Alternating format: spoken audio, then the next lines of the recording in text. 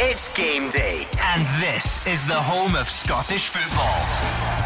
It's Clyde One Super Scoreboard.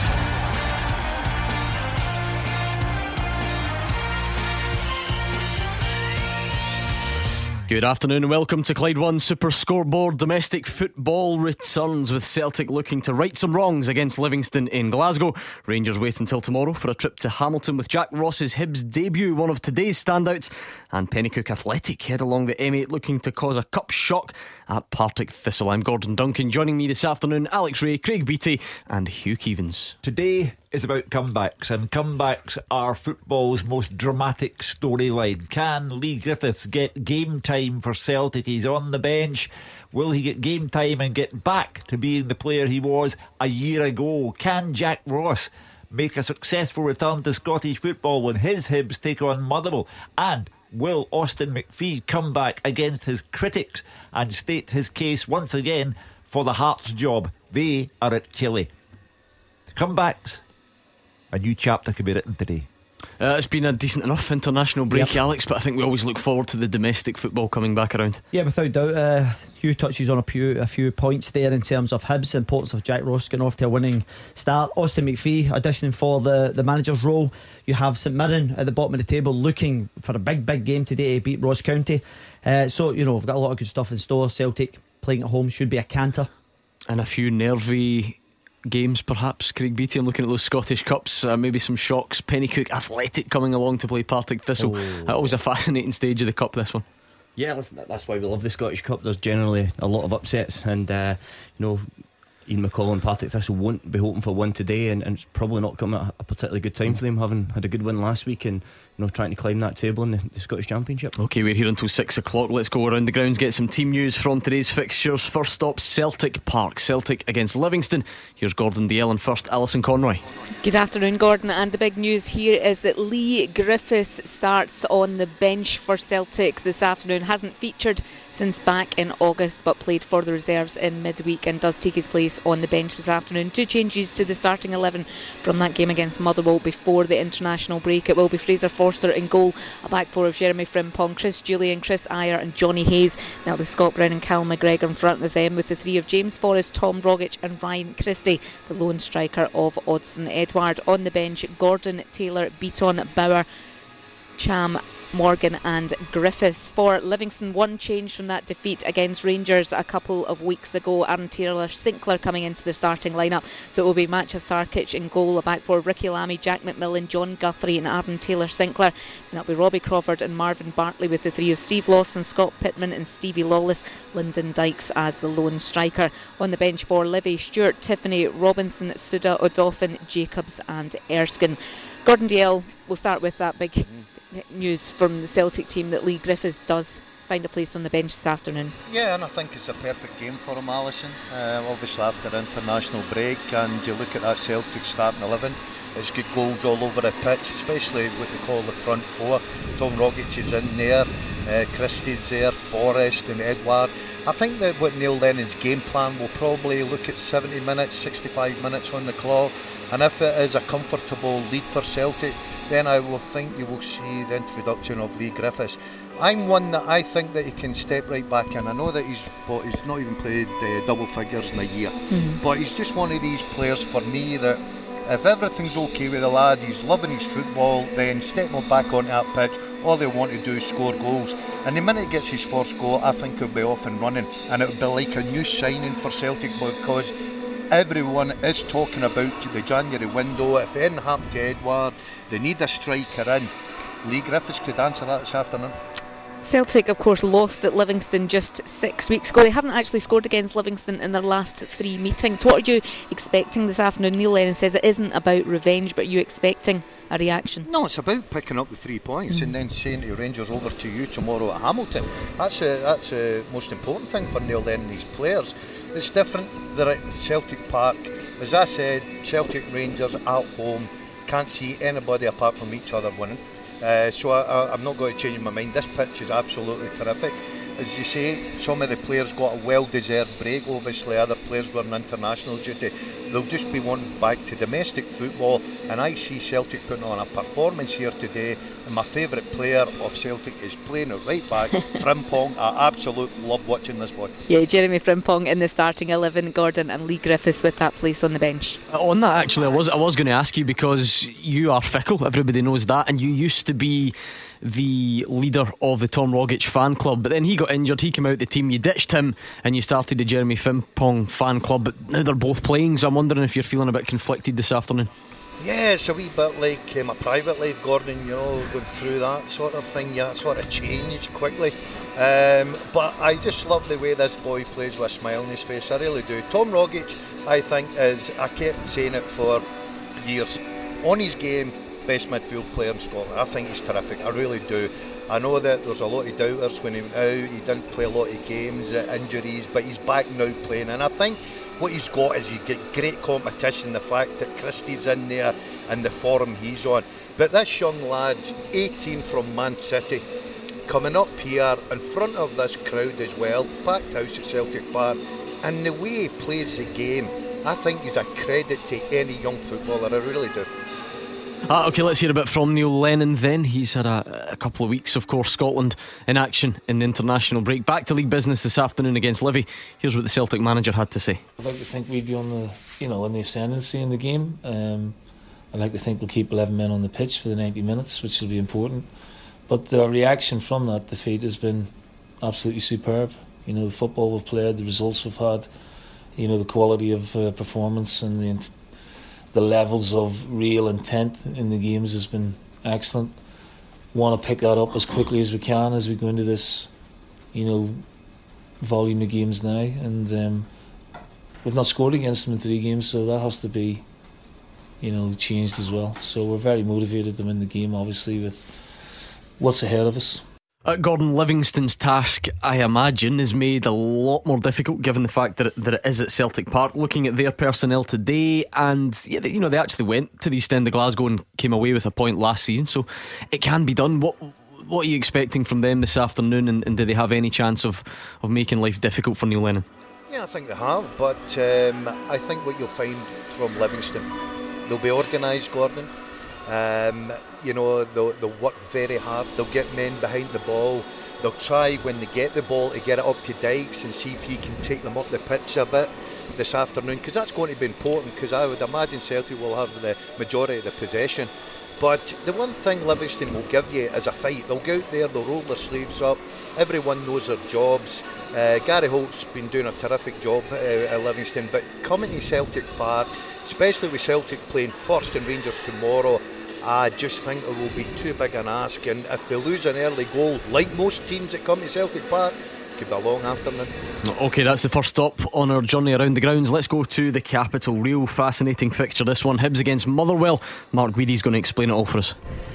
Yes, it's Jack Ross, his first game in charge of Hibernian at home to Motherwell today, Gordon, as you say, and he takes over a club sitting in 8th place, 12 points from 12 games, but without a home win since the opening day of the season against St Mirren. That run of form ultimately cost Paul Heckingbottom his job. Eddie May stepped in for the last game there before the international break, and they defeated St Johnstone 4-1. So depending how results go today, Hibernian could actually find themselves in the top 6, and that's certainly an incentive for Jack Ross and his players. He goes with a 4-4-2 formation. It's Chris Maxwell in goals, at the back Jason Naismith, Ryan Porteous, Paul Hanlon making his 400th appearance today for the club, and Lewis Stevenson. In midfield it's Vikintas Slivka, Scott Allen, Melker Hellberg and Joe Newell, and up front it's Florian Kamberi and Kristen Doidge. On the bench for the Highbees, Horgan, Boyle and Mallon, James Jackson Shaw and Marciano.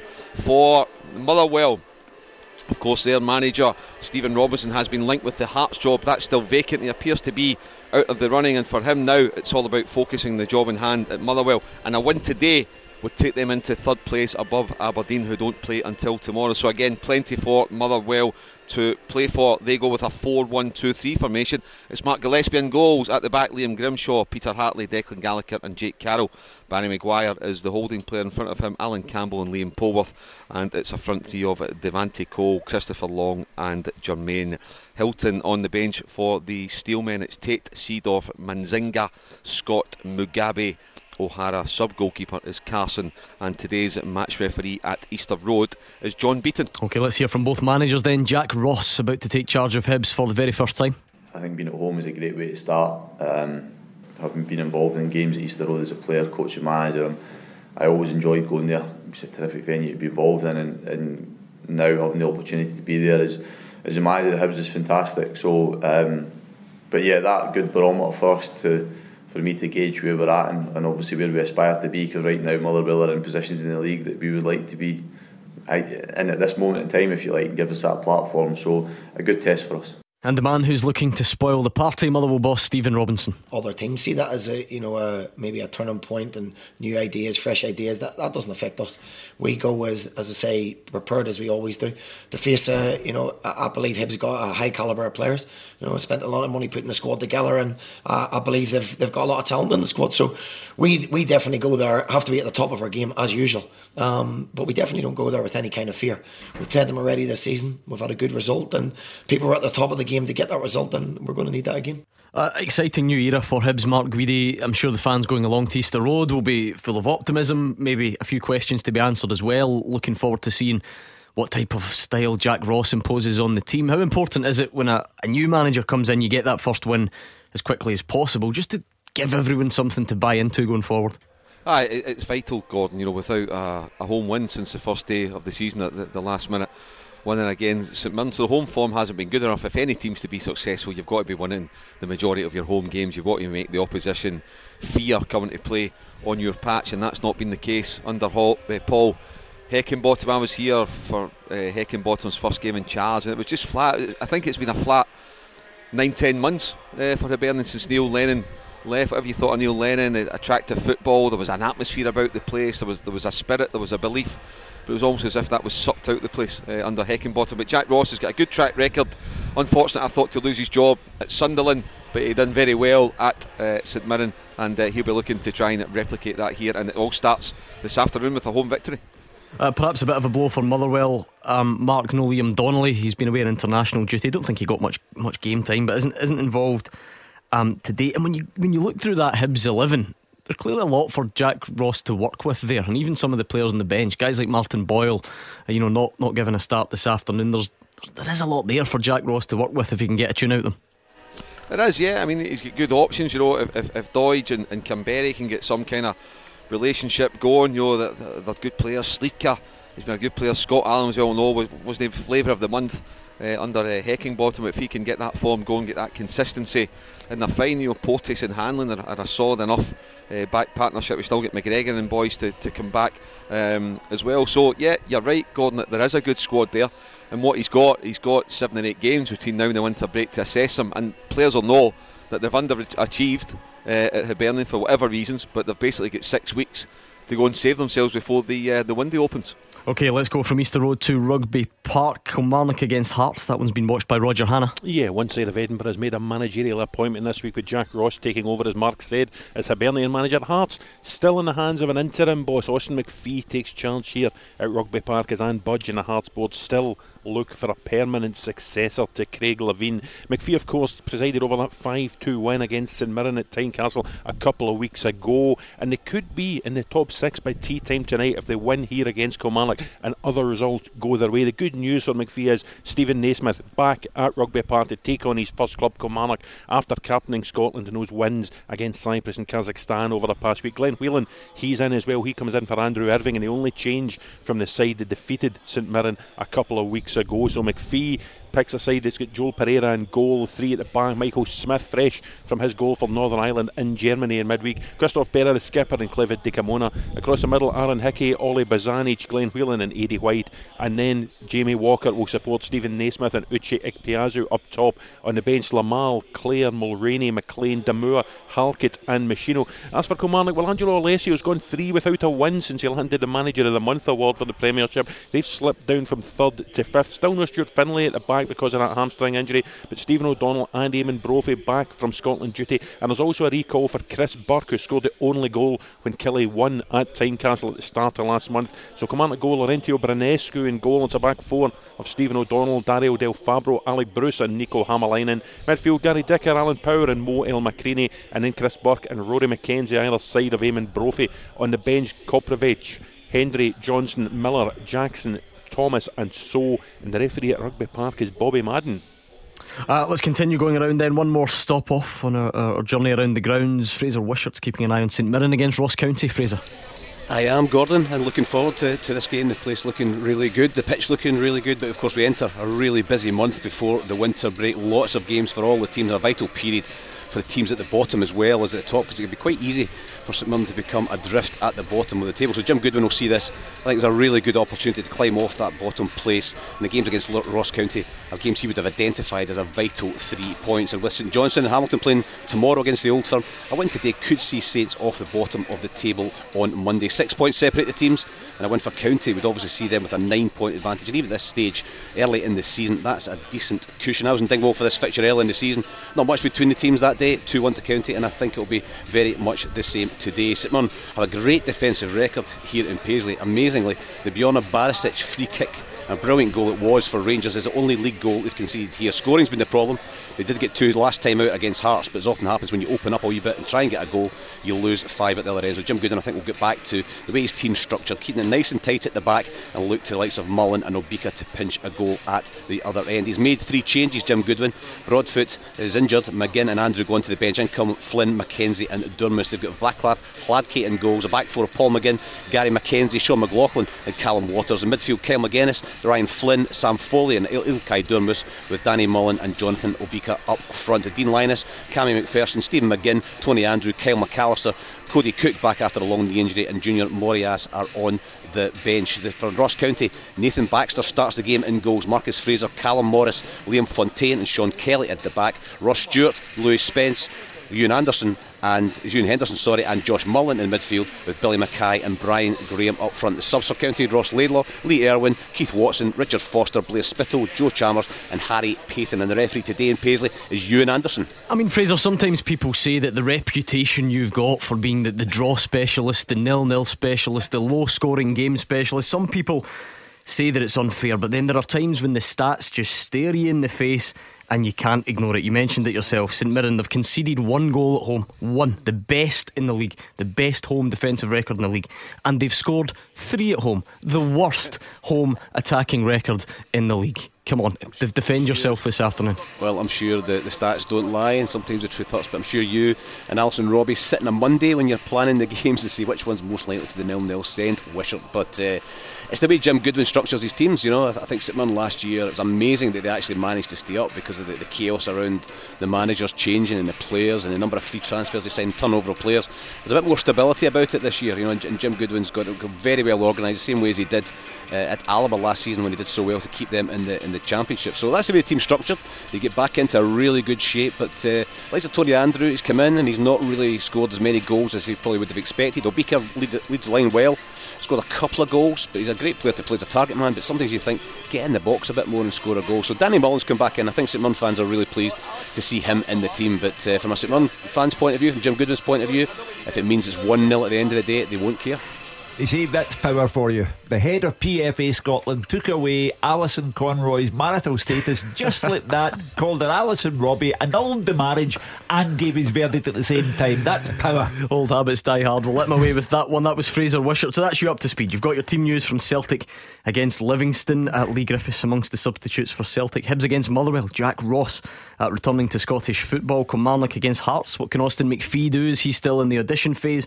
And St Mirren against Ross County. How many goals will Fraser Wishart witness this afternoon? Big questions to be answered between now and 5 o'clock. As always, at this time on a Saturday, we'll get all the guys involved. We'll take a look back at the week's biggest stories. They're coming next.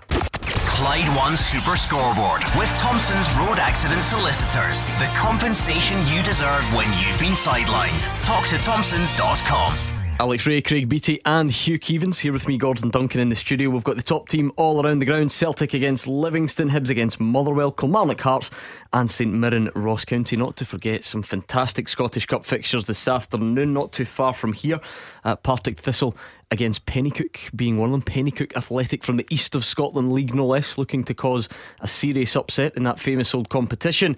I won't read them all out, but seriously, some fantastic ties. Auchinleck Talbot are already one up on Arbroath. Hugh Keevins as Dick well. Campbell, I could just imagine his face. And incidentally, Pennycook taking 1,500 fans to Firhill. Yeah, and Morton against Brora. So some really fascinating fixtures that we will keep you up to speed with as the afternoon progresses. As always, when 5 o'clock strikes, that is your cue to have your say. You can join us on the line, react to all of today's news and anything else that might be on your mind as well. Now, at this time on a Saturday, Hugh, we always take a look back at the week's biggest stories. We get all the guys involved, you three. We've got the 4 pundits out at the grounds as well.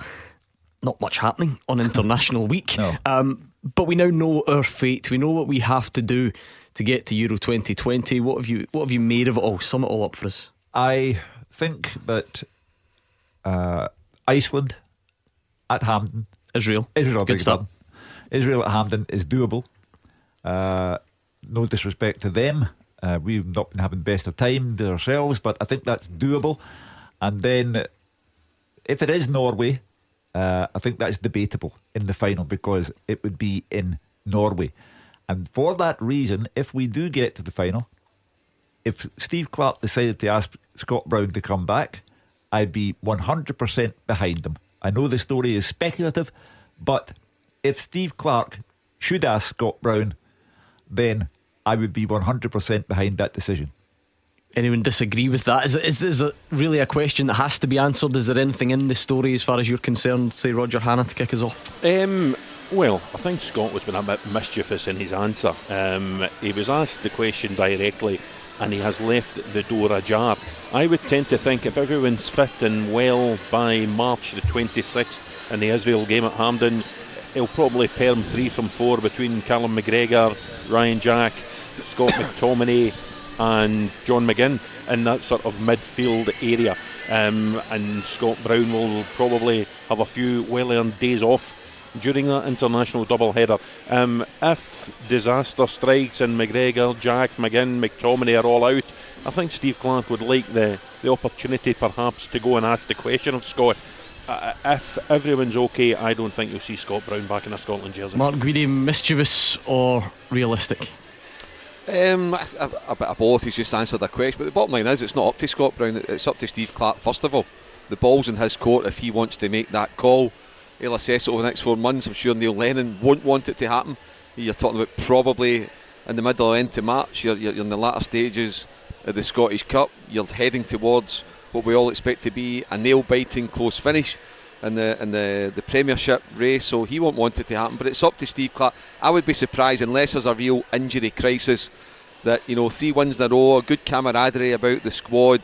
I would be surprised if Scott Brown get brought in, but if he were to be asked and he accepted, I think he can be an asset. But you're asking me bluntly, do I think he'll play for Scotland again? My answer would be no. Gordon Dale? Yeah, I agree with Mark Guidi. That's a bit boring.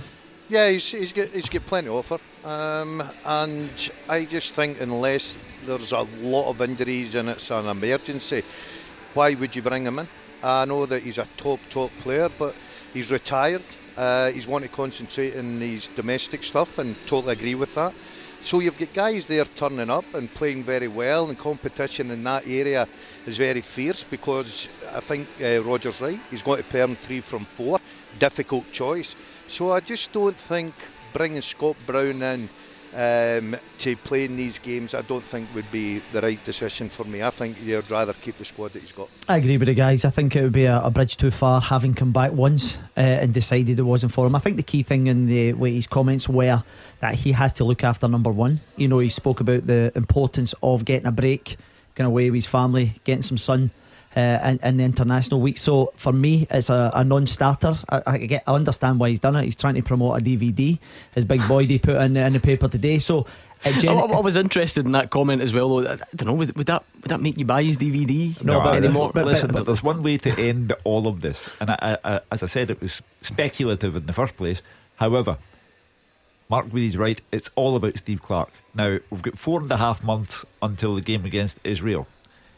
The one way to stop all of this and stop it becoming a 4-month long story is for Steve Clarke to say, listen guys, I will not be calling Scott Brown. He's had his time. He then called time on his Scotland career. We'll leave it at that. And at that, there's no more story. It sounds like a bit of a non-starter then. Hugh Keevins would entertain it. He likes to be different. That's okay. You guys don't seem to be too interested in it. Another aspect to this, Fraser, and I don't know if this also falls into the non-starter category.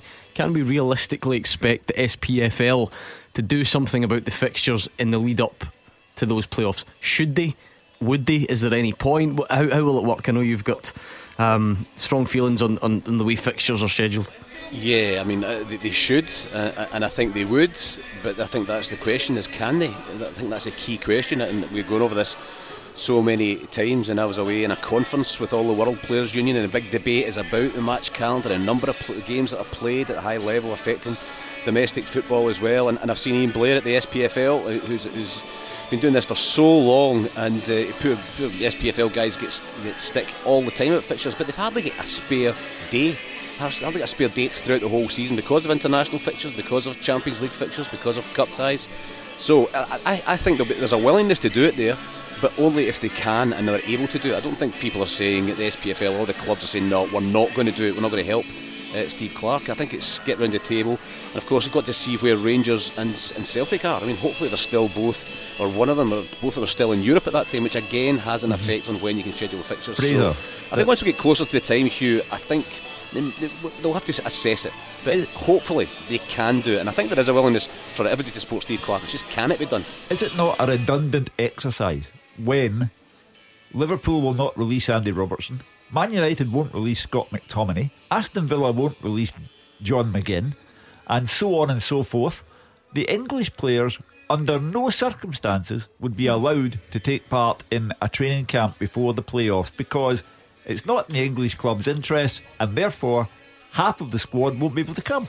Yeah, I think it's more for me it's more about injuries. It's more about picking up injuries, and we do have a number of players, depending on who's fit, of course, but we can pick up players from Scotland. You had Ryan Jack, you had Callum McGregor, you had James Greg Taylor Forrest, played the other night, Stephen didn't he? Naismith, Greg Taylor, so there's more than half the team at that time. So I don't think it will happen. I think it's just not possible for it to happen. But if some of our key players, and some of those guys are our key players in the team as well, then if they can be kept fresh, even just so they're not going to the park and picking up an injury, it could be an advantage. But we'll need to see how it is closer to time. But I don't think it can happen. I think it's just not possible for them to cancel fixtures and fit them in anywhere else. Mark Guidi, is it beneficial? Fraser and Hugh have outlined the two sides of it there. Of course, that there are players in the squad who would benefit from it, but there are loads who aren't, because lots of our players don't play up here. They play down the road, and we can't really do anything about that. Is it worthwhile looking into? I think it is, Gordon. You know, I think the SPFL, Ian Blair and Neil Doncaster, they would do it all day long. You know, they would. But I don't think they can. It might depend how severe a winter we have, how many postponements that we've got. Could depend as well if Celtic or Rangers, one or both. And in Europe, you know, one thing, I've said this for a long time, listen, it wouldn't solve all the problems, but one thing you need to look at that could be helpful longer term, not this season because they're in place, is getting rid of cup replays, Scottish Cup replays. You know, make them one-off ties, because sometimes you hold back a couple of midweeks for replays, or you have to move league games, etc. It's not helpful. But if you ask Steve Clarke, can I have the players to prepare, even if it is only the boys up here, can I hire them to prepare for 7 or 8 days rather than 3 or 4 days all day long? And if they can manage to squeeze it in, they will do it, the SPFL. However, I would say it's probably 80-20 against, and that is really unfortunate for Steve Clarke and for our nation. Roger Hunter. It's noticeable the team that won the 2 games, Gordon, last week, 8 of the 11 who started the game are Scottish Premiership based. So I think it would be of use. I know the point Hugh's making about the Anglos, but I think without doubt it would be of use to Steve Clarke. It can be done. Just end the winter break 3 days early, and rather than coming back for the Scottish Cup 4th round ties on the Saturday, come back the previous Wednesday.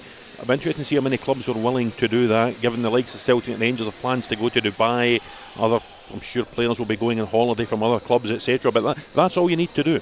Celtic and Rangers are involved, Roger, as we all know, in the most crucial title race perhaps of all time. And therefore, if they say, listen, the fact that you need a playoff to qualify is not our problem. But I think both Celtic and Rangers, to be fair to them, are very pro the idea. Both Neil Lennon and Stephen Gerrard have spoken, Hugh, that they would be, what they as managers of the two football clubs would be willing to see those games postponed in order to help Steve Clarke and the Scotland national team. So I don't think Celtic and Rangers are an impediment to this at all. Craig Beattie, you've been involved in Scotland squads. Would it be beneficial as far as you're concerned, something like that? I think it would be. It depends on, a lot of the players are coming up from England, which Hugh's touched on, that they're just not going to release them. So you're going to have 8 or 9 players Scottish Premiership based which would benefit. You're going to have a group of players which won't benefit. I'm just thinking, the kind of domino effect, that if it was to affect Rangers and Celtic at the tail end of a title chase, if it's still this close again.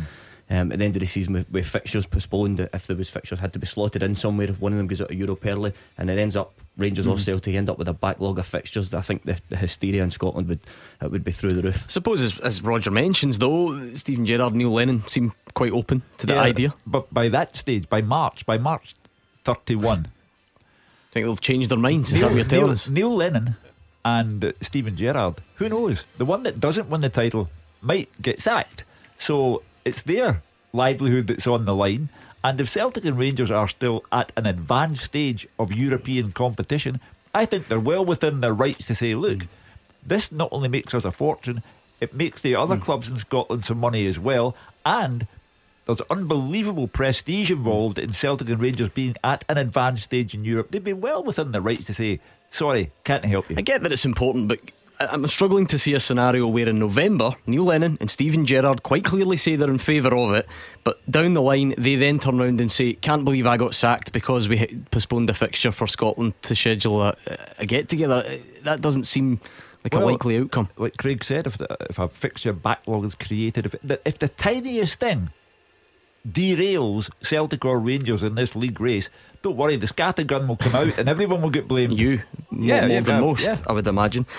Gordon Dale, how do you assess the picture? I know you've watched closely the games over the last couple of days. We now know what we have to do. I think most people agree that quite clearly Israel at home is winnable. Not easy, but winnable. How difficult is it given that we then have to go away to Norway or Serbia just 5 days later? That's my big worry. I'm with you in that. If we'd have been lucky enough to have 2 games at Hampden, packed house, Tartan Army right behind the players, I think we could have, probably I would have put as favourites to get there.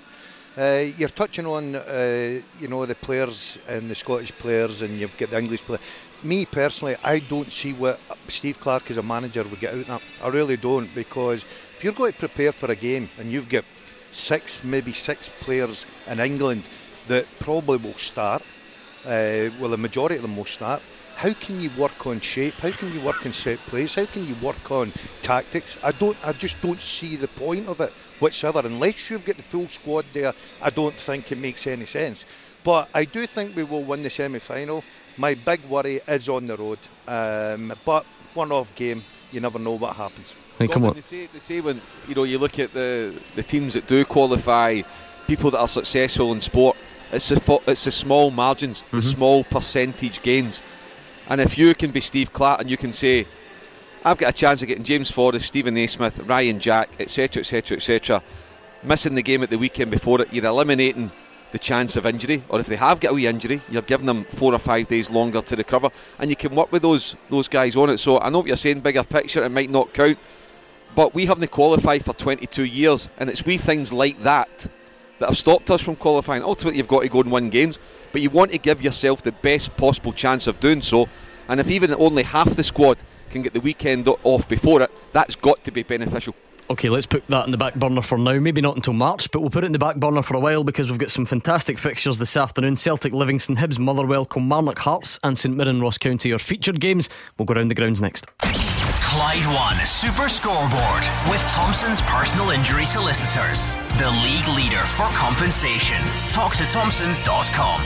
Celtic against Livingston, Hibs, Motherwell, Kilmarnock, Hearts and St Mirren, Ross County. That's your Premiership offering on a Saturday afternoon. Alex Ray, Craig Beattie and Hugh Keevins join me, Gordon Duncan, in the studio. We've got the top team all around the grounds as well, so let's touch base with them, starting again at Celtic against Livingston. Gordon Dale, it seems a bit strange to be focusing mostly on a player who's not playing, but that's been the reality of it, because you look at Leigh Griffiths. He's a player that everyone knows well. We know what he's capable of for both club and country. He's got 3 league appearances in pretty much a year, so his appearance on the bench is a significant one. I'm sure Neil Lennon, first and foremost, wants to see what the starting 11 can do this afternoon. Yeah, I think it is a good opportunity. It's at home. You'd expect Celtic to create a lot of chances. I think Celtic will win this game quite comfortably, and I'm not being disrespectful to Livingston. I just think at Celtic Park they'll have too much. And I think it's a great opportunity, and plus the fact I think it's a big boost for Celtic, because we have been talking about it for the last month or so, about the shortage that Celtic have got in the striker position, and if he can get back, he can get Leigh Griffiths back to doing what he does best, and we all know what that is putting the ball in the back of the net, then that could solve a massive problem for January. They might still go in and get someone for January, but sometimes the January market's not the best, and you just don't want to get in there and take for the sake of taking. And if you've got a Leigh Griffiths back playing, scoring goals, looking sharp, I think that's a great boost for Celtic, to be honest. OK, let's keep going around the grounds then, get a flavour of what's happening in the build-up. St Mirren against Ross County is an intriguing one, Fraser, because the impression I get on this show, listening to you guys every week, looking at Twitter, listening to the phone calls coming in, the St Mirren fans are, well, clearly not happy, but they're sort of okay. They're seeing signs that in certain games they've been performing quite well. The defence has been fine, but are we at that stage in the season where that stuff starts to go out the window, Fraser? They're bottom in 8 points. That's just a fact, and if you don't start trying to address that soon, it becomes more of a concern. Yeah, absolutely. They need to keep contact with the teams around them, if not get above them in the next few weeks as well. And I said earlier, there's so many games between now and the winter break that St Mirren have got a great opportunity to actually climb the table. But on the other hand, if they don't have a good run here, there's so many games they could actually find themselves adrift. But speaking to St Mirren supporters around here, some supporters in the street, you bump into them, they actually think they're a better team this year. They look better, they're better organised, they look a well structured team as well, better than last season, when, you know, I said earlier, some kind of miracle almost at the end of the season how they managed to just cobble together a few wins and managed to get themselves stay in this division with penalties against Dundee United. So it's about scoring goals, and it's always a problem for the teams at the bottom of the table. It's an obvious thing. If you don't score goals, you don't win games, and that's the one thing that St Mirren have got to find somewhere. I mean, Jim Goodwin, although he's got the team well organised and structured, he's still got attacking players in the wide areas. He's playing with 2 strikers today as well. He's playing with Kyle McGuinness and Milky Durmus in the wide area, so he's not sitting in and playing with a really, really defensive formation. But the way they play, they just soak up the pressure and try and pinch a goal. And I don't see many goals today, but I actually do think St Mirren will win this one by the odd goal. Well, here's what Jim Goodwin thinks of it. Certainly haven't surprised me. I played against them last year in the Championship with Alloa. They were building a team at that point that was going to be capable of competing in the Premier League. You know, they had the best squad in the Championship last year by a country mile, and won the league quite comfortably in the end. So it hasn't surprised me that the points that they've picked up. They've got some very, very good attacking players with some good experience in there as well. Billy Mackay's proven at that level, so is Michael Gardyne. And obviously Ross Stewart has taken a lot of plaudits as well. So, you know, we have to be at it again defensively, and if we're not, then those players can hurt you. But we do believe that we've got players up the other end that can cause Ross County problems, and hopefully that will make for a good entertaining game. In terms of Kilmarnock against Hearts today, Roger Hannah, I think he'll be off the hook. He won't get any blame or praise for the result, but interesting times at Kilmarnock. James Fowler, club legend. I think he's certainly up there in terms of record appearance holders in the modern era. Back in as the head of football operations, so yet more of our clubs going down this restructuring route. Yes, 17 years I think here as a player. He was a League Cup winner as a player with Kilmarnock here, and it's an appointment that Angelo Alessio has welcomed. I think it's something Angelo Alessio and the chairman here, Billy Bowie, have been looking to do, to bring someone to head up the football operation, to head up recruitment, and to draw all the strands together, if you like, the recruitment, the youth development, everything that a modern day Premiership club really needs. James Fowler, Mark Guidi was right. I thought Jack Ross was unlucky to lose his job at Sunderland, and obviously his number 2, James Fowler, went with him. But I think coming back to Kilmarnock, it's a good appointment for James. I think it's a good appointment for the club as well going forward. Yep, keeping an eye on that one is Roger Hannah, Kilmarnock against Hearts. Roger, the other thing when Fraser was talking about St Mirren needing a goal scorer is, as solid as Kilmarnock have looked this season, I wonder how much that applies to them as well. I go through the list every Saturday morning. It's not really changing. They've now got a few players all bunched there, but they're top league goal scorers on 2.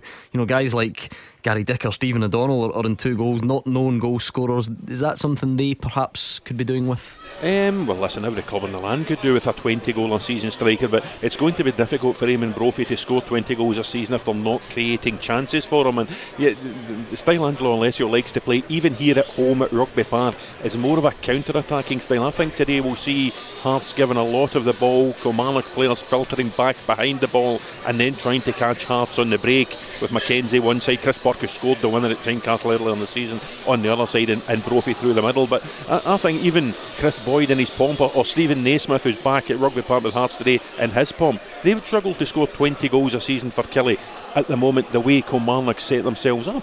Let's hear from Killie boss Angelo Alessio. Hearts are confident because they played well the last games against St Mirren. They won a game very well. Sometimes there is a reaction when happen this, when change manager, or there is an assistant, an interim. But I would think my team, I know this is a big challenge, this game, but at the same time we are ready to play a good game. It's still 10 minutes or so to go, Mark Guidi. I just wonder what sort of crowd will rock up to welcome Jack Ross at Easter Road. Do you expect a bit of an uplift when a new manager comes in?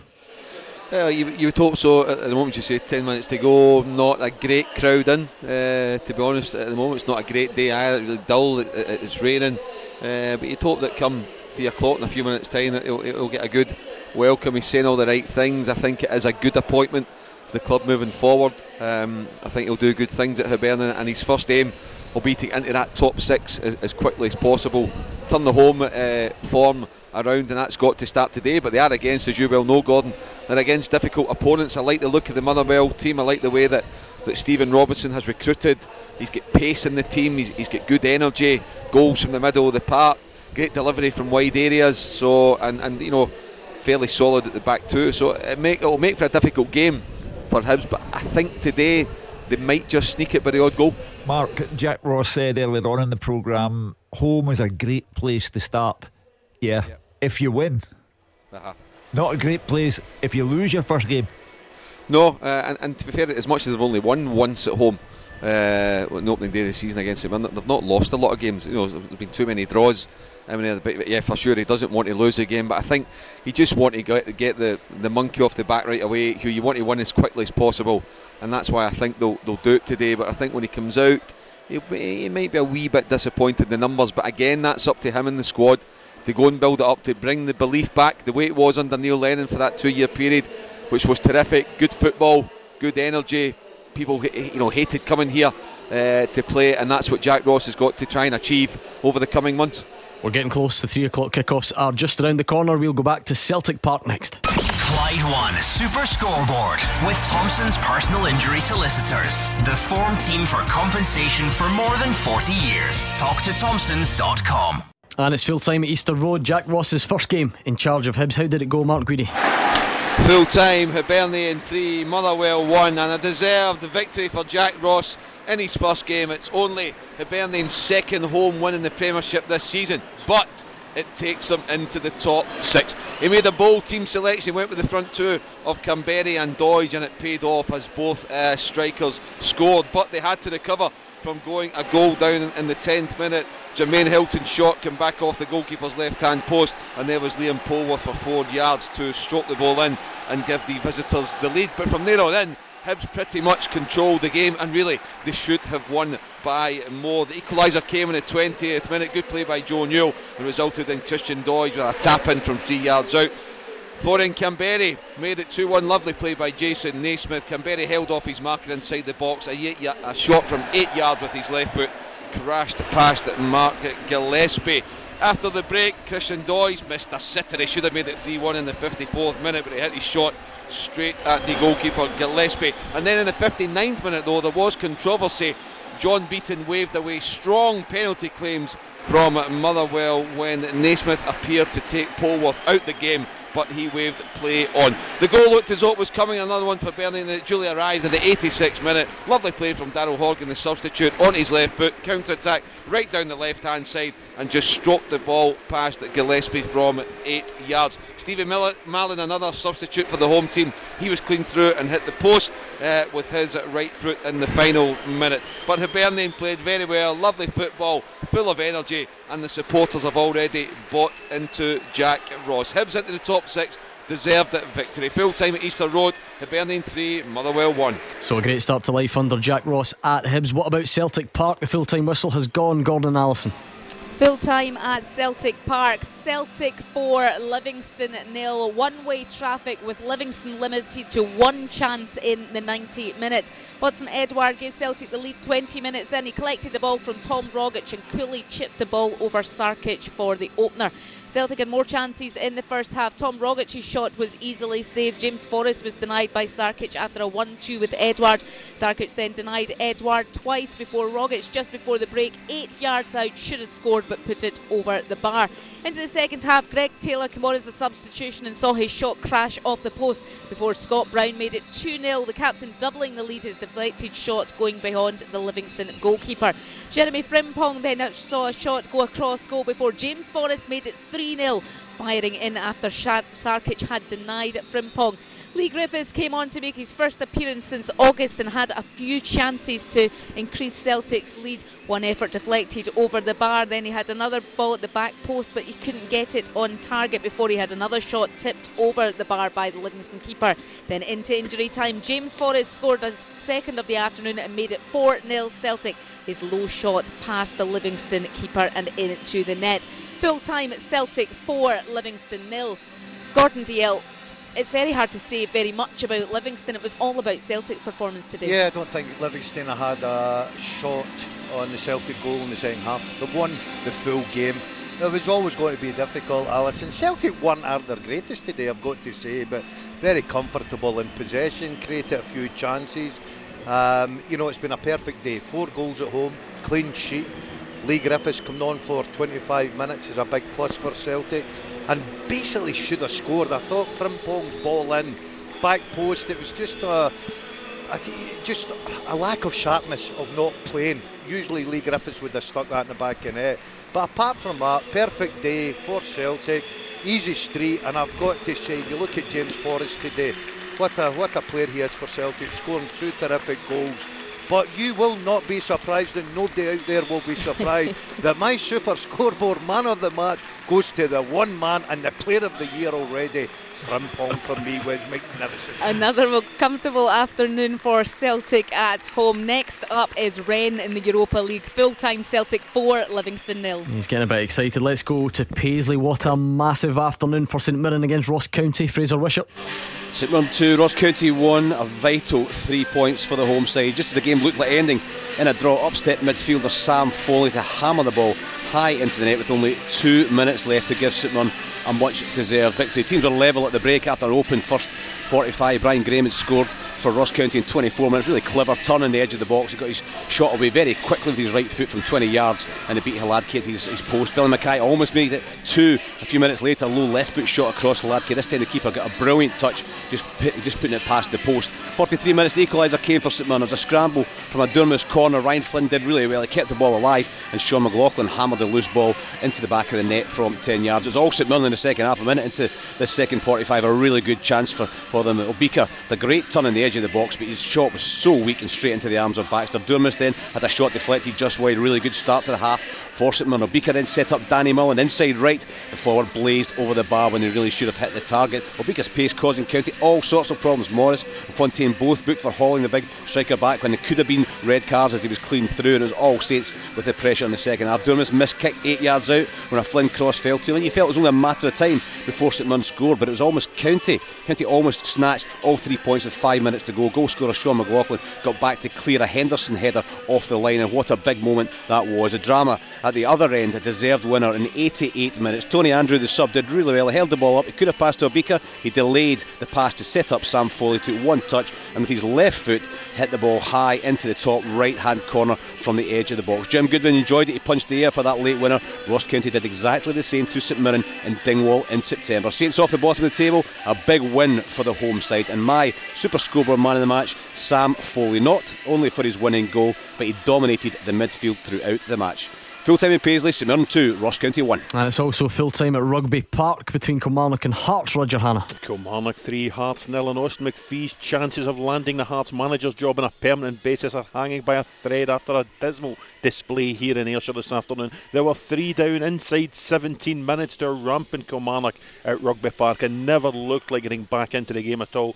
The calamity started for McPhee after just 9 minutes. Great build-up play by Kilmarnock. Nico Hammerleinen coming in from the left-hand side, linking with Mohamed El McCready. They created space for Chris Burke in the corner of the 6-yard box, and he lashed a right foot shot high past Hearts goalkeeper Joe Pereira and into the roof of the net. 1-0 became 2-0 after 14 minutes. This time Burke was a creator, finding space down the right-hand side. A fantastic cross, and there was Eamon Brophy back from Scotland bench duty through the week to glance a header home from 6 yards for 2-0. That became 3-0 just a couple of minutes later. Burke scoring a contender for the goal of the season, a wonderful solo run from halfway, which ended with him cutting inside Michael Smith and planting a left foot shot beyond Pereira into the back of the net for 3-0. At that stage it looked as if it could have been anything at all. Pereira denied Burke his hat-trick just before the break with a save from a shot from just outside the box. McPhee tried to turn things around at half-time. He took off young Aaron Hickey. He sent on Jake Mulroney and tried to go almost in a 4-2-4 formation. Clive Dickamona should have reduced the deficit 5 minutes into the second half,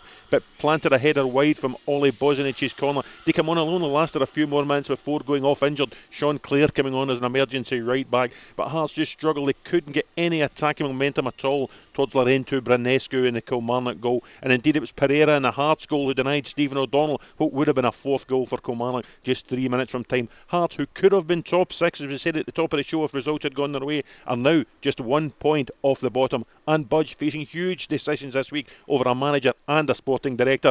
And guess what, Gordon? Next up, Ibrox, a week on Sunday.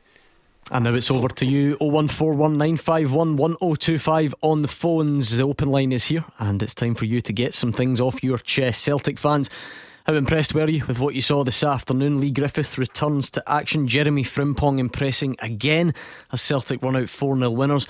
What did you make of it? You were there, you kept an eye on things, so tell us what you witnessed. 01419511025. We'll also preview tomorrow's game between Hamilton and Rangers. And elsewhere, any Hibs fans out there want to come and wax lyrical about your team under Jack Ross? Or on the flip side, any Hearts fans out there, what does today do? Is that the final nail in the Austin McPhee managerial coffin, or could he still pull it out the bag? You tell us. 01419511025.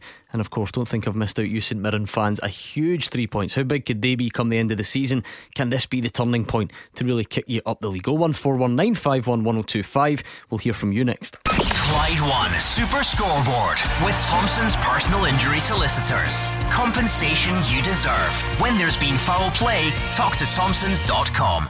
Full-time scores from the Scottish Premiership: Celtic 4, Livingston 0, Hibs 3, Motherwell 1, Kilmarnock 3, Hearts 0, and St Mirren 2, Ross County 1. In the Scottish Cup third round, Auchinleck Talbot 1, Arbroath 1, Albion Rovers 1, Airdrie 4, Bonnyrigg Rose 2, Montrose 1, Dumbarton 3, Forfar 1, East Fife 3, BSC Glasgow 4, Edinburgh City 4, Annan Athletic 3, Elgin 1, Alloa 3, Fort Martin 0, East Kilbride 4, Inverurie Locos 0, Broxburn Athletic 1, Morton 1, Brora 1, Partick Thistle 1, Pennycook Athletic 0, Queen of the South 1, Queen's Park 2, Wraith Rovers 1, Peterhead 0, and Stirling Albion 0, Clyde 2, Stranraer 1, Dunfermline 0. The only championship match: Inverness Cally Thistle 1, Dundee 0. In the English Premier League, West Ham 2, Tottenham 3, Arsenal 2, Southampton 2, Bournemouth 1, Wolves 2, Brighton 0, Leicester 2, Crystal Palace 1, Liverpool 2,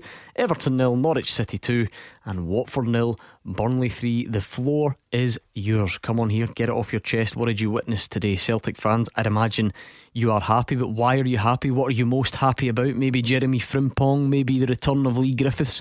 Let us know right now in the phones. 01419511025. What about you Hibs fans? How pleased are you to see Jack Ross get off to a winning start? Kilmarnock battering Hearts by 3-0. Is that Austin McPhee's chances of getting the job over? And St Mirren fans, just how big could that be for you? A late goal from Sam Foley giving you that victory at home to Ross County. A good day, Hugh Keevins. We were back with a bang after the international break. Some great stories. Frimpong's becoming a terrific story. You know, Celtic acquire him for something in the order of £300,000. He's 18 years old. He's fast becoming an established member of this side.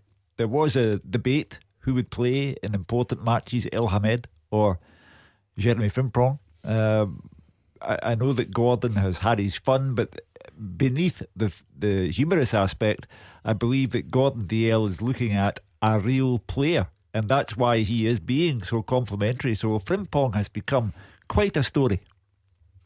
Hugh Keevins is here, as you can tell. Craig Beattie and Alex Ray are alongside him, and Gordon DL is at Celtic Park as well. So you've got a lot to choose from. Get in touch right now. Let us know what you witnessed today. That's the brilliant thing about the phone in on a Saturday. You get that eyewitness account. Maybe you're just coming out the stadium, you're getting into the car, you're going on the supporters bus, the train, whatever it may be. Now is the perfect chance for you to call and tell us what you saw. 0141 951 1025. What stood out for you two today? Yeah, obviously Celtic very dominant. Gordon, I think St Mirren's wins paramount for them in terms of, we were talking about earlier on, would they settle for a point? I think 3 points is massive for them. Kilmarnock continue to impress. Austin McPhee fails at the big addition when it matters. So, you know, and then some of the cup results today were absolutely brilliant also, but we're sure we'll touch on them later on. Yeah, for me it's definitely St Mirren and Hibs' win. Jack Ross getting into Hibs, you know, second win in the bounce, takes him into the top 6, and a massive 3 points for St Mirren today. Who happened to meet Hibs midweek? Tuesday. Fancy getting a wee run down. That's a right good game. You'll get a good reception anyway. Always. I'm sure. So that would free pies and everything, Hugh. It's just that they're thrown at you here. Right, come on. 01419511025. Put your point to Gordon DL if you want to discuss Celtic's performance, because it's that time of year, Gordon. You'll be getting a bit cold by now, I'd imagine. No roasting. All right. Looking forward to the next hour. Yeah, only 55 minutes or something. So you should actually. Yeah, that's actually made Gordon, Medina. Can I just ask you? You know, I did say that you've had your fun over Jeremy Frimpong, but I detect a real professional respect from you to him. I'm going to cut Gordon DL off, not because I enjoy it, but because we're going to get a call about that in a couple of seconds. I think I can see it coming through, so we might as well just seamless link. You know, it's all there. It's a very smooth transition. There's no point in Gordon giving us his Jeremy Frimpong outpouring of emotion before we get the chance to hear from George in Milton. George, what's on your mind tonight? How you doing, guys? Good evening to the panel. Hello. Hi, George. I think Frimpong's really exciting, guys. An exciting prospect. Is he going to get a game in the League Cup final? This is a big worry. I know that he can play against the Hamiltons, the Ross Counties and the Livingstons alike, but will he get a chance in the final, guys? So that's a great question, Gordon DL. You certainly can't really argue with the form he's on at the moment. Gordon, I know what Hugh was saying, and I do have my fun with the lad because obviously being a Man City player, but I've got to say something. This boy, I gave him man of the match today. not because I was having fun. His boy deserved it. He was absolutely superb for me, especially second half. He was unlucky not to score, and the ball rebounds to James Forrest, who sticks it in the back of the net. He was up and down the park constantly. The energy the boy brings to the team is incredible. For an 18-year-old, he's playing in front of a massive crowd here at a massive club, and he does not look out of place. He was absolutely brilliant for me today. I love the way he plays football. He looks just like a lad that loves going out there and enjoying himself and expressing himself, and he's certainly doing that, and I think he's a big favourite with the Celtic fans. But El Hamid, I would imagine, when it comes to the cup final, if everyone's fit, I think he'll get the nod. Right, we're going to have to assume that he's fit just for the purposes of the discussion, because I know he's injured at the moment and he is a doubt. Obviously, if he's injured, then Frimpong plays. But for the benefit of the debate, they're both fit. Okay. Do you give Frimpong the nod in that cup final, Craig Beattie? Absolutely 100% for me. It's Frimpong. Wow. And I'll tell you why. We stood here during the Ross County game, and he had rave reviews. The following game after that was Aberdeen away, and I stood in the studio and I said, put him in, he's on absolute fire, he's very, very offensive, so he'll take the Aberdeen fullback the other way. Yeah, we don't know if he can defend as of yet, but he needs tested. So yeah, he played the Aberdeen game, he was fantastic as well. He's then not eligible to play at that point in Europe, so he's came out of the team, he's gone straight back in the team, and he's been absolutely superb since. Now you look at him against Rangers' left back Borna Barisic, who is also offensive. He's a big outlet, he's an outball for Rangers, he puts a lot of dangerous crosses in the box. Now from a Celtic perspective, if you put him up against Frimpong and Frimpong can get him going back the way, that nullifies a lot of what Rangers do in attack. There would be wingers in between as well. That would be a real fascinating side of the pitch, that depending on who plays for both sides. What about you, George? You asked the question, is that because you would play Frimpong? I think if El Hamid's fit, O'Neill will go with El Hamid. He might even go with the boy that they tried and trusted, Bauer at right back. I don't think he'll play the boy in the final. I think he was man of the match by a street today. I think every time I see the boy play, I think he really impresses me. He's getting better and better every time I see him. I would love to see him in the final. I think he's got every attribute, to make it in the game.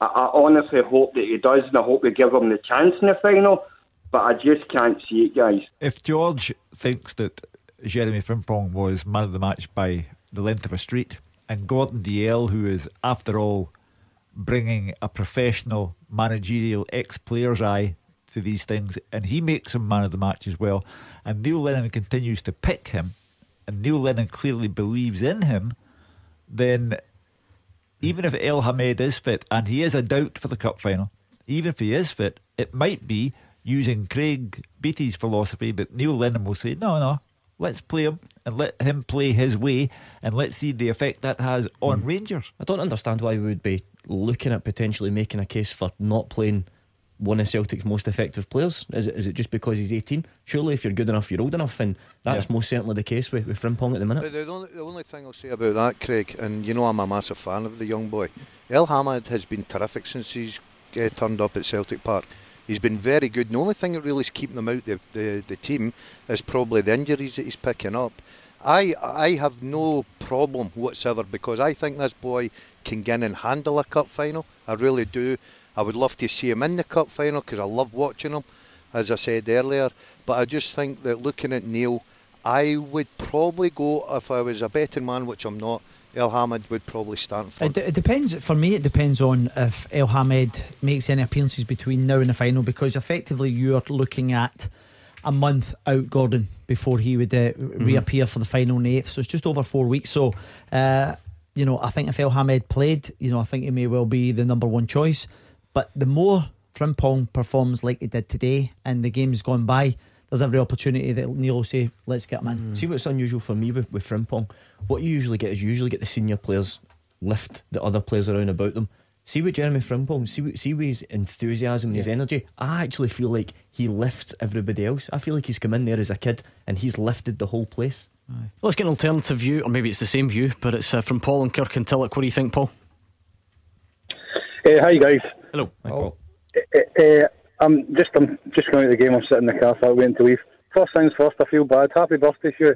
I've not managed to wish you happy birthday yet. Thank you kindly, Paul. the young guy Frimpong, I'm astounded that I think I'm right in saying that before he came to Celtic, he'd never played a first-team game. Is that right? Correct.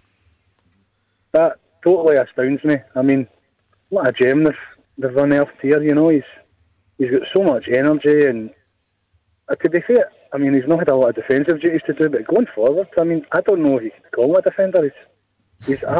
And I agree with what Craig says. He's an infectious wee guy. He's great. I didn't realise he was Dutch also. I thought he was English. But terrific today. They were all terrific. Great to see Tom Rogic. That's the best I saw him as well, starting to look himself again. But great performance for a very tough, battling Livingston team. How much did Lee Griffiths impress you when he came on, Paul? Mr. Sitter, I don't think it's fair to judge him. I mean, I don't know. He didn't look like himself. I don't think he looked like himself. But I know he's fit, but he's no match fit, so I couldn't really give a proper opinion, to be honest with you. Gordon, was there anything worth note from Lee? Well, listen, the fact that he was there, the fact that he got on the pitch is worth noting. I just wonder if once that happened, anything of note? I think you should have scored, Gordon. I think if you turn the clock back maybe to last year, when that ball comes in from Frimpong, he's standing at the back post. It's an easy tap in, but he doesn't adjust his feet quick enough, and that's just because of the fact he's not played a lot of football. The one thing I did like about him, he come on, he was making good runs in behind, he was trying to show for the ball, he was trying to get involved. After the game was finished, it's the usual, they're out onto the pitch doing a bit more, bit of exercise, bit of running. He's a bit to go. He's obviously got a bit of catch up, but the one thing about Griffiths, and this is what I'm saying about his chance today, you can say that he didn't take the chance, he missed a sitter, but the one thing you know about a good striker, he'll put himself in the positions to miss it, and he's not forgotten how to do that. Right, there is this debate, Gordon, obviously, as we've had in the last couple of calls now, about Jeremy Frimpong. His form is very good. Is it good enough to play against Rangers in the Cup final if everyone's fit? How much has he been tested defensively? This is not his fault, by the way. This is not a criticism of Jeremy Frimpong.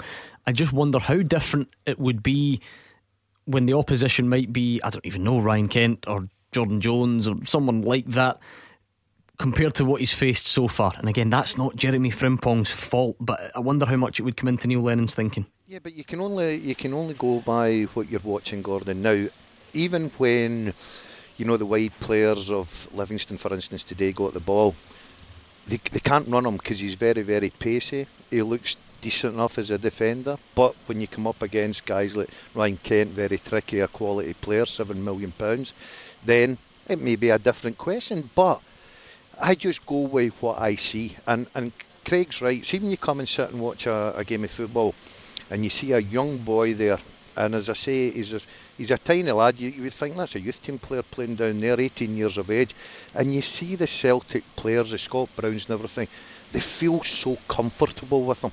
The minute they get the ball, they're looking, because he knows he's a willing runner, everything about him. As I say, I love the fact that I can sit at a football game and watch someone enjoying doing their work, apart from myself in the mirror.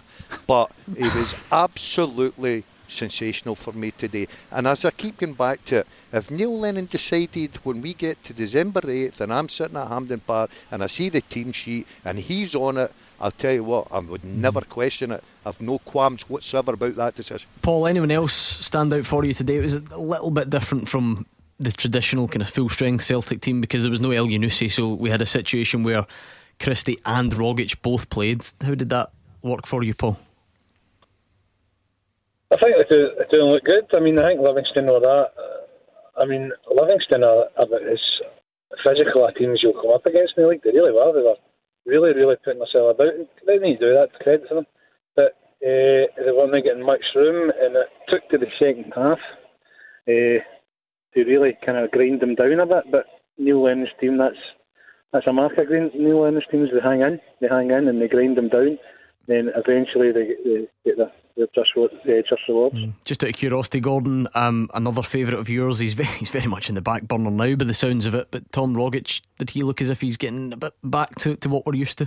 Yeah, he is, but the big problem, I go against it a little bit. I think that it's got to be a hard decision for Neil Lennon. Today Christie actually started on the right hand side, Forrest went over to the left. Now I think Forrest is better. Argument is he scored 2 goals, but I think Forrest better coming off the right hand side. And I think you've got to choose, because El Yunusi, who I think is a terrific player, when he's fit will come back in the left hand side. You've got to choose who it's going to be there. I can understand getting your best players on the pitch, but there were 3 positions moved today just to suit the players, you know, and it was Livingston, and you can get away with that because you've got the better players. You're going to dominate the game. But at Hampden against Rangers in a cup final, I think that Neil will have a big decision to make. I think, and it will probably be Christie. And I do like Tom Rogic, I've got to say. I think he's a terrific football player. But Ryan Christie, I think, is just ahead of him just now. I don't think you can start playing Ryan Christie. He's not as effective playing on the right hand side. Get him in the mid left part where he makes his runs, causes midfield problems, causes defenders problems, and gets his goals. And I think that's a decision they will need to make. Scott in Burnmulloch, let's put the question to you. Has Frimpong been tested enough defensively to justify putting him in against Rangers? Well, if he tested the other defences, is my argument to it. He's doing so much good work going forward that the other team, and to look at it today, the Livingston fullback could have got the pitch, because every time Frimpong got the ball, he just drove into the space. I think it's a reverse psychology. If you can play in the front foot, then you're going to keep the other team. That's your fullback. That's not your attacking midfield player. That's your fullback. It's keeping their fullback and possibly the winger sort of tied up doing defensive duties. That's the way I'm looking at it, because everything we've created just now, 90% of the stuff we created today was down the right hand side. I think because it's a cup final, because it's Rangers, everyone sees it in a different light. But Craig might just have it hit on the head here. He is 18 years old. What does that matter if you're good enough? He is inspiring older players round about him, including Scott Brown, who's very nearly twice his age. And as Scott on the line is saying, well, it's another philosophy. Go and take it to where they are, not worry about what they might do to expose him for his inexperience. I think at the moment, if you're compiling an odds list, Frimpong is the favourite to play, not El Hamed. It's a fair point, Alex, because you defend from the front. You know, if you've got a style of play and you're the team that wants to provide that attacking impetus, you don't necessarily worry about the other way. No, I think they will encourage him to bomb forward at every opportunity, Gordon. I think it's his strength. And when you look at the games, you look at the way they went about demolishing Aberdeen, because we felt as if there was going to be a small kind of possibility, maybe in McGinn or someone maybe try to get some change out of him. But on the day, he was outstanding. He's been outstanding again today by all accounts. And it will be interesting, but there will be a point within a game that he will have to defend. There's no two ways about that. And the biggest challenge that I see to Celtic in terms of taking the game to them would be Rangers. When I look at the rest, I think man to man, I don't think they have enough of the ball. Rangers will have periods at the game where they will have the ball, and I think that will be the question mark at that point. But I take listen, it's the other side of it is if he keeps bombing forward, Ryan Kent and Barisic have to deal with that, and then adversely he has to defend the other side of the coin. Final word to you, Scott. Make it brief if you can. All I was going to say was he defended very well today when he was asked to defend. There was 2 or 3 occasions where he was second best to get the ball, and he ran back and took the ball off the forward. So he can defend as well. It's not just as if he can't defend. Yeah, I mean, to be fair, I don't think anyone's saying he can't. It's just about having seen him in that type of environment. Thank you very much to Scott putting a different spin on it. 01419511025, and we're going to start hearing from today's managers next. Clyde One Super Scoreboard with Thompson's Road Accident Solicitors. The compensation you deserve when you've been sidelined. Talk to Thompsons.com. Hugh Keevins, Craig Beattie, Alex Ray, Gordon DL, all here. Let's go straight back to the phones and speak to Jamie, who's a St Mirren fan, on the line. Just how big a 3 points was that today, Jamie? I think it was a massive 3 points. I'll go to the games with my dad. We were talking about how it was a shame after the St Johnstone win. We were away to Celtic, Kilmarnock and Hearts. We didn't really fancy getting any momentum with the games, and it was great to come back home. And we're already early on in the season felt like a must-win game, so it was great. It was a massive 3 points for us already. Yeah, Hugh Keevins, you'd agree with that? Yeah, if for no other reason it takes you off the bottom, that's a nice psychological lift. The only thing I would say is that it's Hibs in Paisley on Tuesday. It would be wonderful for Jim Goodwin to follow that up and get another home win. That would be sensational for St Mirren. So you've got the psychological lift. Can you carry it into the next match? Jamie, what stood out for you today? I know St Mirren certainly were coming back into the game. Second half very impressive according to Fraser Wishart. Yeah, it was definitely the first half. Kind of both sides were a bit flat, even going in at 1-1. But second half, I felt we definitely kind of turned it round. I think bringing on Tony Andreu kind of gave us a bit more flair, kind of finding the passes in the middle of the park. But the player that stood out for me was Foley. I thought even first half he was outstanding. And then to get his goal at the end of the game just kind of topped off. It was a great performance. When Mullen missed the two chances, usually that's kind of how the stories went so far this season, but that's usually when he knows it's only going to end one way with St Mirren, when we miss those clear-cut chances. But luckily Foley stepped up and we grabbed a great winner at the end. Yeah, for me, I think the goal, Jamie, just before half-time, to go in at one each gives everyone a lift. As you said, the first half was flat. That was the report we got here. And to actually go and dominate the game, to get the winner with a couple of minutes to go, it's a big 3 points. And when you look at some of the fixtures in the coming weeks as well, there's an opportunity for St Mirren to actually pick up some good points, because you're not playing the Rangers or Celtic or anyone like that. You've got Hibs in midweek, Aberdeen's the tough one, Motherwell, Hamilton, Livingston, St Johnstone. So there's plenty of points in the offing in the next couple of weeks. I mean, Jamie, the performances haven't been a million miles away. Can this be the sort of turning point? Can you see this being the kickstart to drive you up the table? I think so. I mean, it's the big thing which is kind of looking reassuring early on, is that we're certainly kind of playing at home. There's kind of turning playing at home into kind of like a fortress, if you like. They're constant playing at home. And I think away from home we've been a bit unfortunate. That's obviously, there's no hiding it. Our strikers haven't been firing in all cylinders, both home and away. But hopefully, if the confidence can keep growing and they start getting that belief, and if they can carry the belief and confidence they get playing at home, away, then hopefully we can start kind of pushing and going forward and start kind of climbing up the table a wee bit. Shows you the fine lines and the margins in football, because Fraser Wishart had reported that McLaughlin had cleared one off the line with 5 minutes to go from Henderson. Is that right?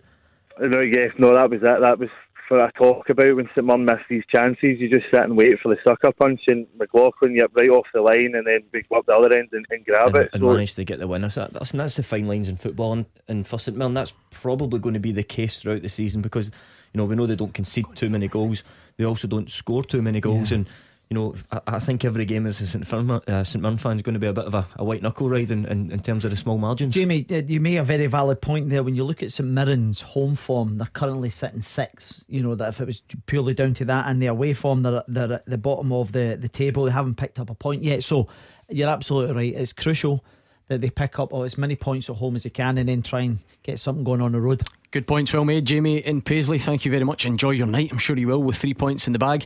You want to hear from Neil Lennon, Hugh? Yeah. Why not? Very powerful. Their fitness levels, and they battled for second balls today, but the football was superb, and it's a very comprehensive win against a tough team to beat at times, but I thought we were outstanding today. And off the back of the 2 week sort of sabbatical with the internationals, it's always a worry where you maybe lose a bit of momentum, but there was no sign of that today at all. There was some outstanding individual performances again. Frimpong, Julian, McGregor, Brown, Forrest. I can name them all really. There isn't one weakness out there today, so I'm absolutely thrilled with that. You mentioned Jeremy. You're running out of things to say about. He's amazing. I have to say, that performance in isolation is one of the best I've seen from him right back at Celtic, and at everything. Pace, power, assists, shots on goal, recovery runs, defended well. For a kid at 18 to come in a daunting environment like this, he's handling it brilliantly, but his talent is unequivocal at the minute. He's just he's made us better, there's no question that. An unbelievable reaction from fans to Lee coming on as well. Yeah, I mean, you can see how popular he is with the fans. You can see he's still got a bit to do, but he's sniffing out chances and his work rate was good. So yeah, it's a timely sort of comeback for him, with the volume of games we've got coming up. So we just want him to get fitter and stay fit and stay at that level. And there's plenty more to come from him. He's made us better. Says it all. There is the quote from Neil Lennon. He's made us better. On that basis, there is no debate about who plays in the cup final. For me, that means that if he makes you better, it stands to reason then that he plays. Especially when you think of what that means, Gordon Dalziel, because new signings making a team better, that's kind of the idea, but Celtic have been cleaning up domestically for the last 3 seasons, and he's an 18-year-old guy who's never played a first team game, so for him to come in and make that team better, that probably is as high a compliment as you could pay him at this moment. Yeah, you can't get any higher than that, especially coming from Neil Lennon. And he's right, because especially at home, Gordon, as I said, for an 18-year-old, and we've all been there getting into a team, and we've played with Celtic and Rangers, and you try and just sort of nurture yourself into the game, and you'll do the simple thing and hope that everything's okay and the experienced players will look after you. He's the complete opposite.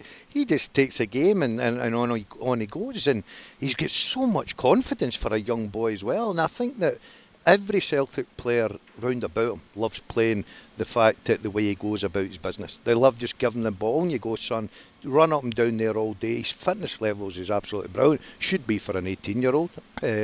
But absolutely great. His recovery, everything about him. The only thing is, I'm a wee bit unhappy. He's not a goal scorer, but we'll let him off with that. Not a goal scorer from right back. He scored a few weeks ago. He's a tough critic. That's what he did. He scored at against Aberdeen, didn't he? Yeah, he should have scored today, to be fair to the boy.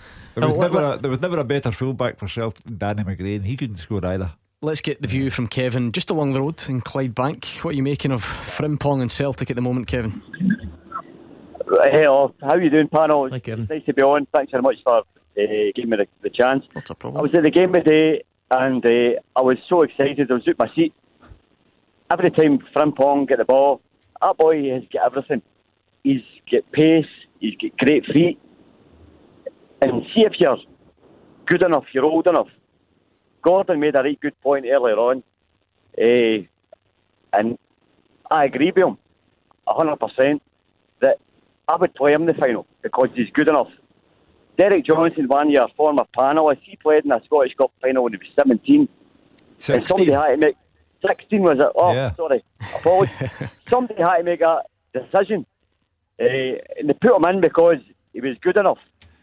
There was another quote there, Kevin, from Neil Lennon, where he said that Frimpong was handling the environment. And, you know, up here we get hung up on it's an Old Firm Cup final and Jeremy Frimpong knows nothing of these matters. He can come in with a clear mind and just do what he does.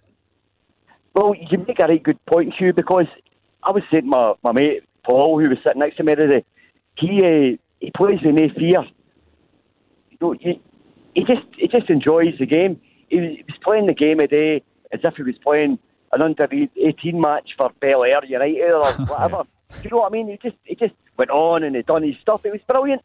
I like the way Kevin describes it because it's one of those football phrases that stands the test of time and that always will. Players that get you off your seat. That will never change. How often do we talk about that as a fullback? You know, we're talking about like some Messi and Ronaldo and wingers, strikers, flair players, but we very, very rarely discuss that in terms of being a fullback. And Neil Lennon said there, in isolation, it's one of the best fullback performances he's ever seen. You know, I'm almost afraid to say this because people will hold it against you forever, but Kieran Tierney was 18 and in the team. So what's the difference? Yeah, I'm actually biting my tongue here to encourage people to stop saying he's only 18 because it's starting to annoy me. Just say it then. Just say it. He's proved that he's good enough. He's proved that he's good enough, and the sooner we start saying he's 18, listen, he's good enough, put him in.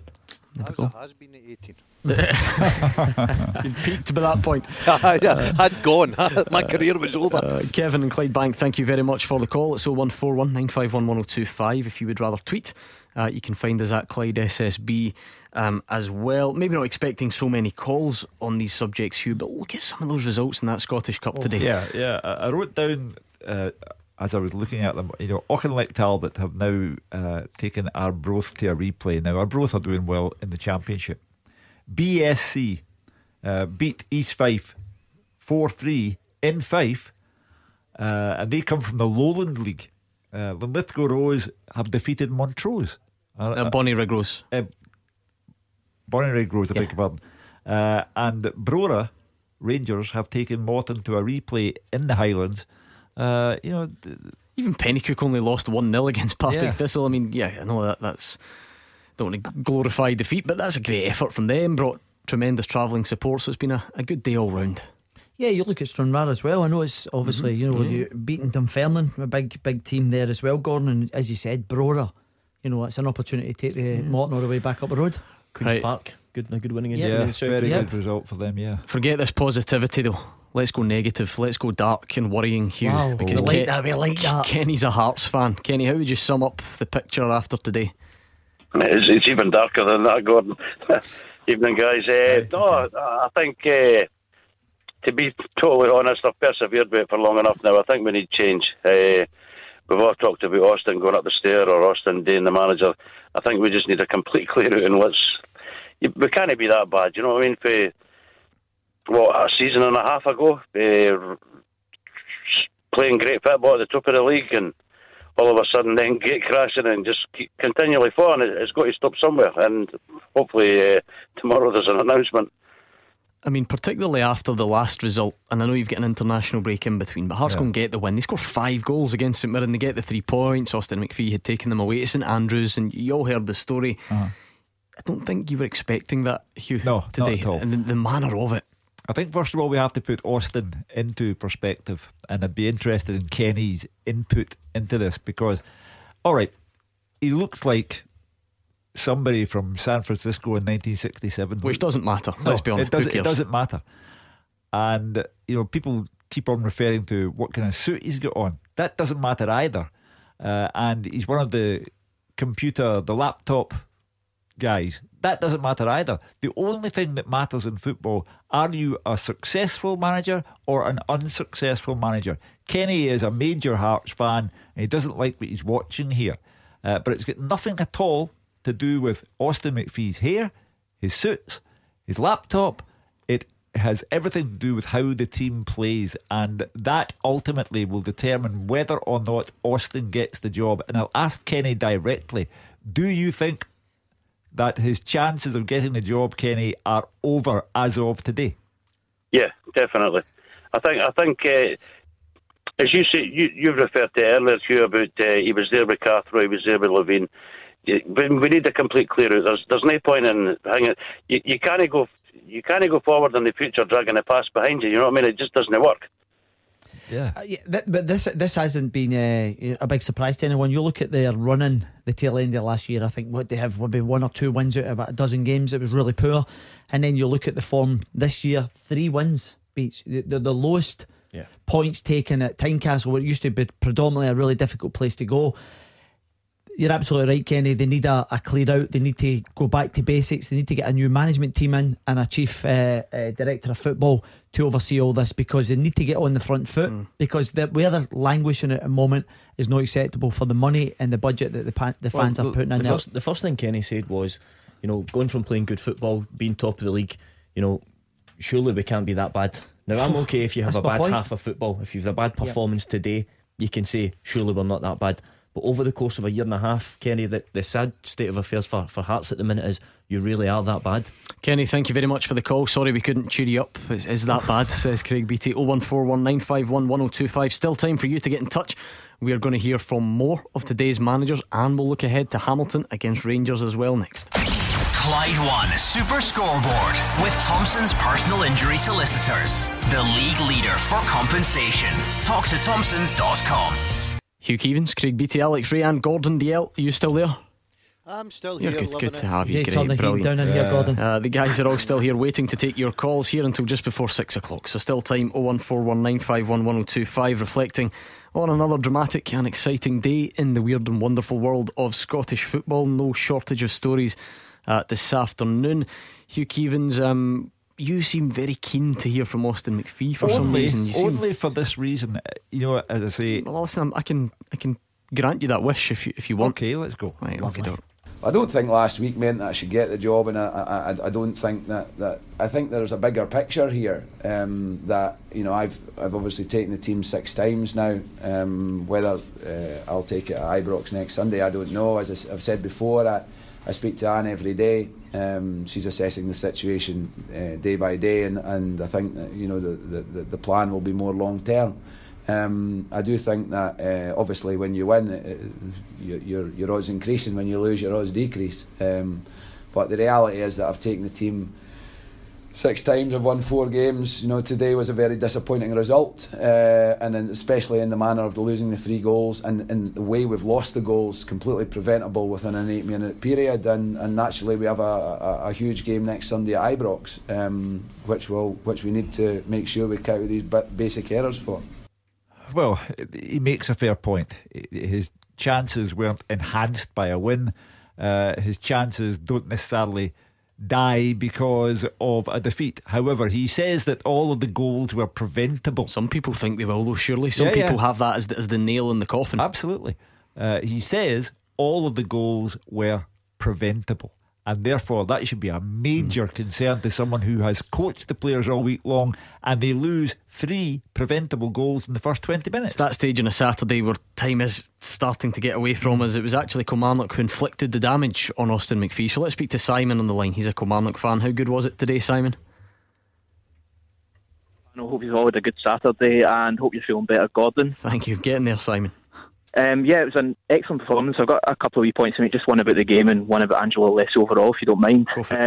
I thought, listening to Austin McPhee there, I think he's trying to deflect as much as he can, but seeing Hearts were very, very poor today. But that first 15 minutes from Kilmarnock, I know that on this show you get a lot of praise for Rangers and Celtic, and rightly so, they're the biggest 2 teams in the country, but I think that first 15 minutes from Kilmarnock today, it'd be hard pressed to find a better 15 minutes of football all season in the top flight.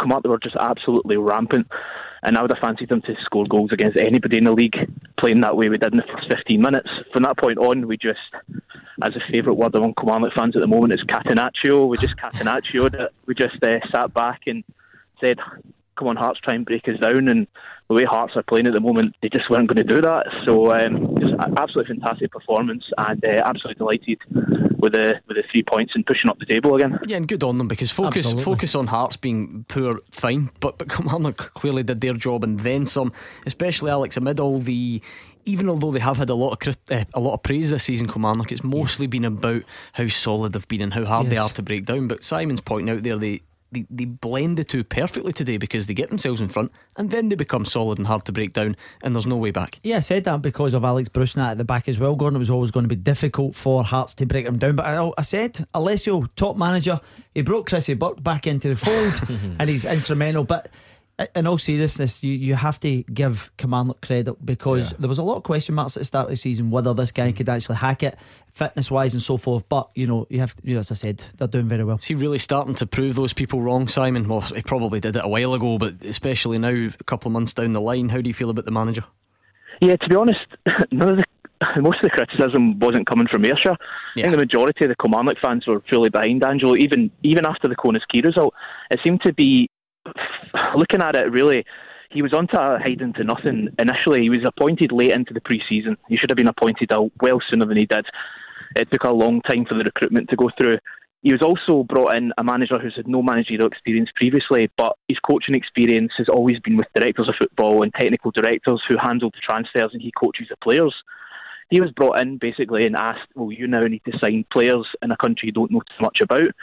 And the signings he has actually brought in, the players he knows of, Dario Del Fabro, who was fantastic again today, Larry Brunescu in goals, is absolutely solid, Hammerlinen, who he knew from his time down south.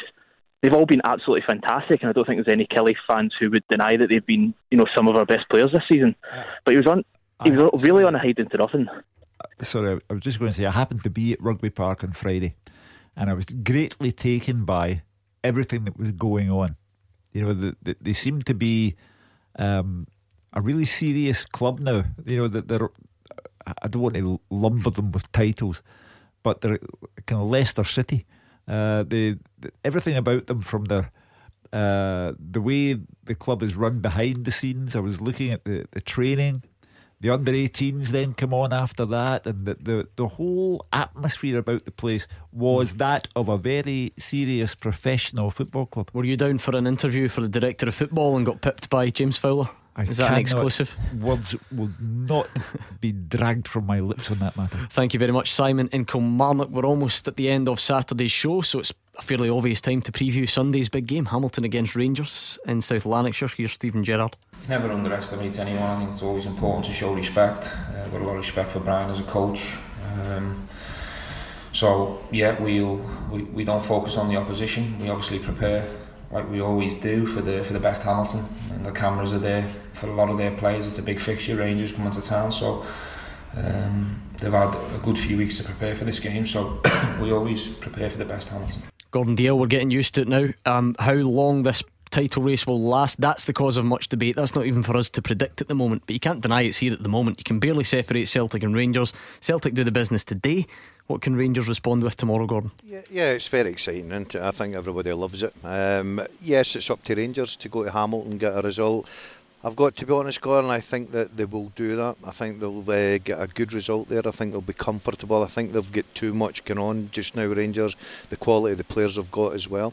So once again, Celtic, they've done the business today. It's up to Rangers tomorrow, and I've got a funny feeling they will do the business as well. And we roll on to next week, the excitement again. But that's what Scottish football's all about. It's absolutely fantastic just now, I've got to say.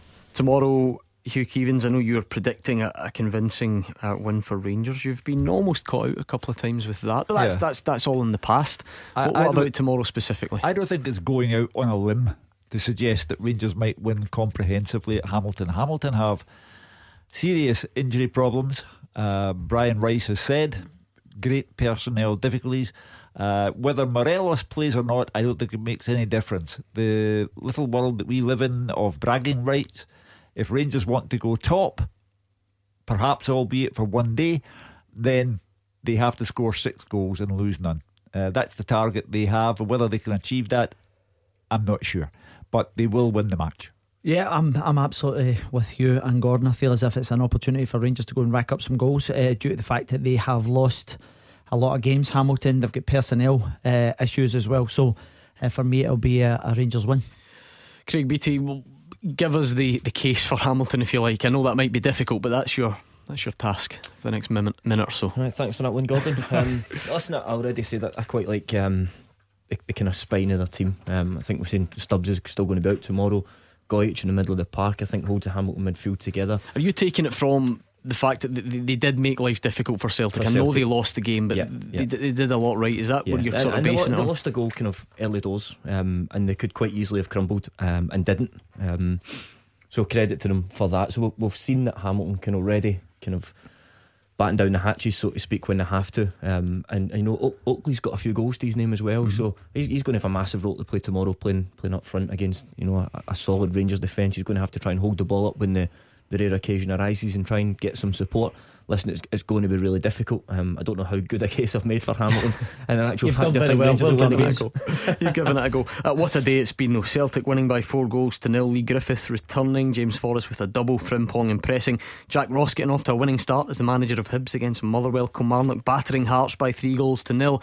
A vital 3 points for St Mirren. And then you go to the Scottish Cup and see some famous results for the likes of Bonnyrigg Rose, for BSC Glasgow, for Brora taking Morton to a replay. It's all there, Hugh Keevins. It's been quite the day. Sum it all up for us. And don't forget Auchinleck Tablet Sweet against Arbroath. I say congratulations to Jack Ross, first game as Hibs manager, successful. Commiserations to Austin McPhee. Job prospects now hanging by a thread. Commendation, Jim Goodwin, great result. St Mirren off the bottom of the table. And finally, the phenomenon that is becoming Jeremy Frimpong, who is playing for a team who have won the last 9 domestic trophies in a row.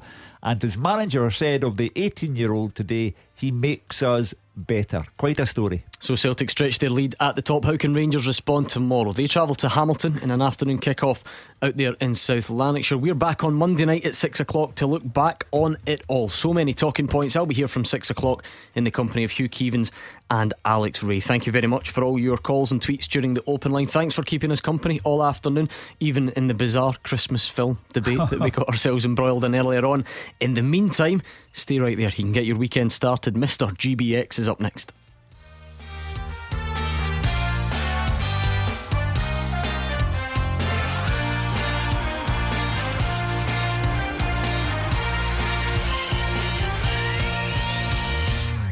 Clyde One Super Scoreboard with Thompson's personal injury solicitors. The form team for compensation for more than 40 years. Talk to Thompsons.com.